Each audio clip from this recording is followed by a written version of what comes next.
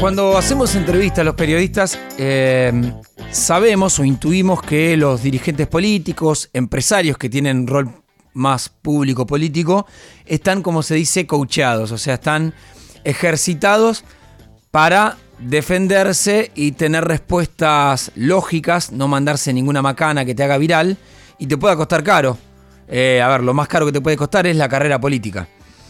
Y esos coaching, esos ejercicios, los hace gente preparada, que muchas veces estuvo del lado del periodismo y después pasó a la comunicación política, o lo hace gente que conoce a los políticos, conoce a los periodistas y ahí los ejercita para que nuestro trabajo sea más difícil. Bueno, uno de los que mejor sabe hacer esto en el país se llama Javier Pianta, es docente universitario, director de PDM Argentina, agencia especializada en comunicación política. Javier, ¿cómo andas? Ramón Indar te saluda. Ramón, gracias por esta invitación en domingo. Un lindo día para charlar, para pensar de estos temas. Para pensar lo que vos haces, que es que nuestro laburo sea más difícil. Explícame un poquito por dónde se arranca cuando vos coachás un político. ¿Qué es el ABC de preparar un político para los medios? Mira, lo primero que te escuchaba, y no puedo dejar de estar de acuerdo en la introducción, pero siempre hay como dos lados de la biblioteca, ¿no? Entonces hay una escuela de comunicación política o de coach políticos que hablan específicamente de transformar al candidato en un producto y ese producto sacarlo a la sociedad. Y hay otra escuela, que es a la que nosotros adherimos, que es que a partir de la habitualidad y del discurso propio del político y de cómo él se va manejando en la vida, poder ayudarlo a trabajar de mejor manera su comunicación y a resaltar los aspectos positivos, minimizando los negativos. Perfecto. ¿No? O sea, entendiendo la particularidad de la persona, te moldeamos, pero no vas a ser alguien que no sos. Correcto, esa es nuestra escuela. Hay otra que no, que trabaja más con el moldeo, con el candidato armado, casi te diría como una estrategia de marketing comercial, que yo no la discuto, que también tiene sus efectos, a veces positivos y a veces negativos, pero que nosotros, por lo menos desde la agencia, no trabajamos. Nosotros tenemos como dos axiomas básicos. Así que, primero, felicitar a la producción porque me convenció, debe ser la primera nota que doy en casi 15 años de trabajo respecto al trabajo que nosotros hacemos en la agencia. Eso por un lado. Y después, este es el axioma que siempre le contamos a todos los políticos y con el cual empezamos a trabajar con ellos. Es, la comunicación va detrás de la política. ¿Qué quiere decir esto? El eje rector de un político es la política y no la comunicación. Cuando un gobierno dice, gobierno bien pero comunico mal, en realidad no está teniendo un problema de comunicación, está teniendo un problema de política, que se traduce también en una mala comunicación. A veces vos podés tener una buena comunicación y no necesariamente una buena política, pero eso genera un castillo de naipes, que en algún punto después se derrumba. Total. El ABC, porque ahora sí contestándote, perdón lo largo, pero digo, el ABC para empezar a conocer y a trabajar con el candidato, nosotros lo hacemos como en dos etapas diferenciadas.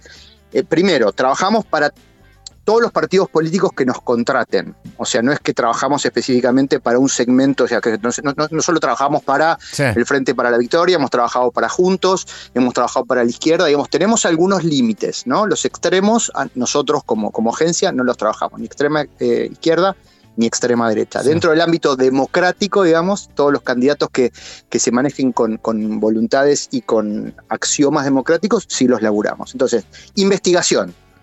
Primero es, ¿querés empezar a trabajar? ¿Querés trabajar de manera acertada? Bueno, vamos a buscar un marco fáctico que nos indique en qué momento estás y cómo te percibe la ciudadanía. Y a partir de eso empezamos a construir una imagen. Porque muchas veces la imagen autopercibida del político es, ¿para qué voy a tener una encuesta si yo ya sé lo que me dice la gente? Y nosotros a eso le llamamos la trampa de la política del abrazo. Casi nunca un político que va o está en campaña o va a visitar a alguien se lo trate mal. De hecho, la gente trata de empatizar, pero eso no quiere decir que después lo termine votando. Entonces, partimos de la investigación y a partir de la investigación, Moncho, lo que generamos es una estrategia comunicacional. Sí, bien. Y ahora, ¿errores más comunes que encontrás en los políticos cuando se enfrentan a los medios? Bueno, primero yo siempre lo que les digo es, cada vez que uno va a dar una entrevista, el mensaje le tiene que servir primero a la persona que da la entrevista, en este caso al político, y después al periodista, y esto tiene que ver con un juego de roles invertidos. Es no solamente, y esto es como una trampa, te tiene que servir a vos, sino que vos les tenés que dar al periodista una herramienta que le sirva para volver a llamarte, para comunicar y demás. Muchos de los errores son subestimar, o uno de los primeros errores es subestimar el momento, no preparar la entrevista, no saber a qué medio vas, con qué línea editorial te estás manejando, porque muchas veces, si vos vas a una entrevista sin preparación, probablemente no puedas pasar tu mensaje estratégico. Nosotros siempre tratamos de trabajar en mensajes estratégicos y entonces, en definitiva, eso puede generarte lo que nosotros llamamos como una crisis autoinfligida. Es querer ir a pasar un mensaje o querer ir a contar algo que en definitiva te sale el tiro por la culata. Pero eso tiene que ver un poco con la profesionalización. Cada vez más el político se está profesionalizando, cada vez más hay una interdisciplina donde no solamente trabajan en su equipo comunicadores o periodistas, sino que trabajan sociólogos, analistas de datos, y hoy todo eso puede trabajarse. El error es eso, es subestimar. Siempre es como un partido de fútbol, no preparar el partido contra el contrincante. Totalmente. Puede ser que tu táctica o tu estrategia después termina no resolviendo. Sí. Estamos hablando con Javier Pianta, docente universitario, director de PDM Argentina, es una agencia especializada en comunicación política. Supongo que trabajar con un político que está en gestión debe ser más difícil porque, digamos, no podés tapar el sol con la mano. O sea, si hoy yo tengo a Sergio Massa enfrente y le digo tenés inflación y no la podés bajar, no hay chance de salir bien parado de una pregunta así porque es lo que pasa. ¿Cómo se trabaja con algo que vos sabés que, mirá, acá vas a perder, pero bueno, ¿qué conejo sacás de la galera? Está buenísima la pregunta.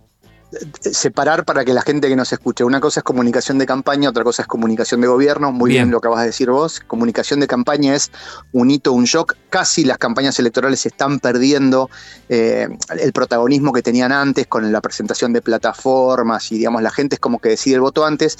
La comunicación de gestión te diría que es casi una permanente mirada de comunicación de crisis.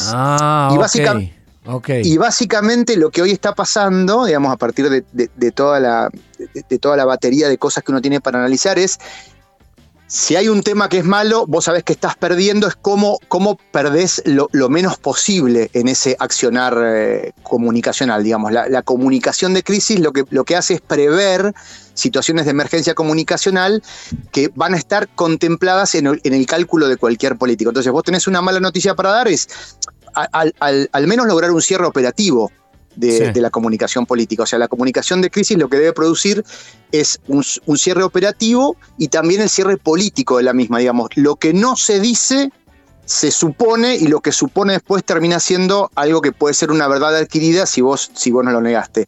Lo cierto es que la efectiva comunicación de crisis no siempre requiere de los consensos ciudadanos ni de generar situaciones de victorias. Es, digamos, buena o mala, parece que la certidumbre como principal elemento que puede hacer factible cerrar una crisis. ¿Nos faltan vacunas? No es que no nos faltan, sino que no logística. No, nos faltan vacunas. Punto. ¿Está? Pero claro. ¿Y vos en lo personal te divierte más preparación de campaña, de gestión o de crisis? Cuando hablamos de crisis, para que el oyente entienda, es... dame un ejemplo vos, Javier, perdón. Mira, comunicación de crisis pueden ser varias, digamos. Comunicación de crisis puede ser lo que le pasó en su momento al intendente de La Plata cuando se inundó La Plata. Exacto, y es una crisis que no es previsible, es una crisis natural, pero que deviene en una crisis política. Comunicación de crisis puede ser lo que le pasó a Alberto con la fiesta de Olivos.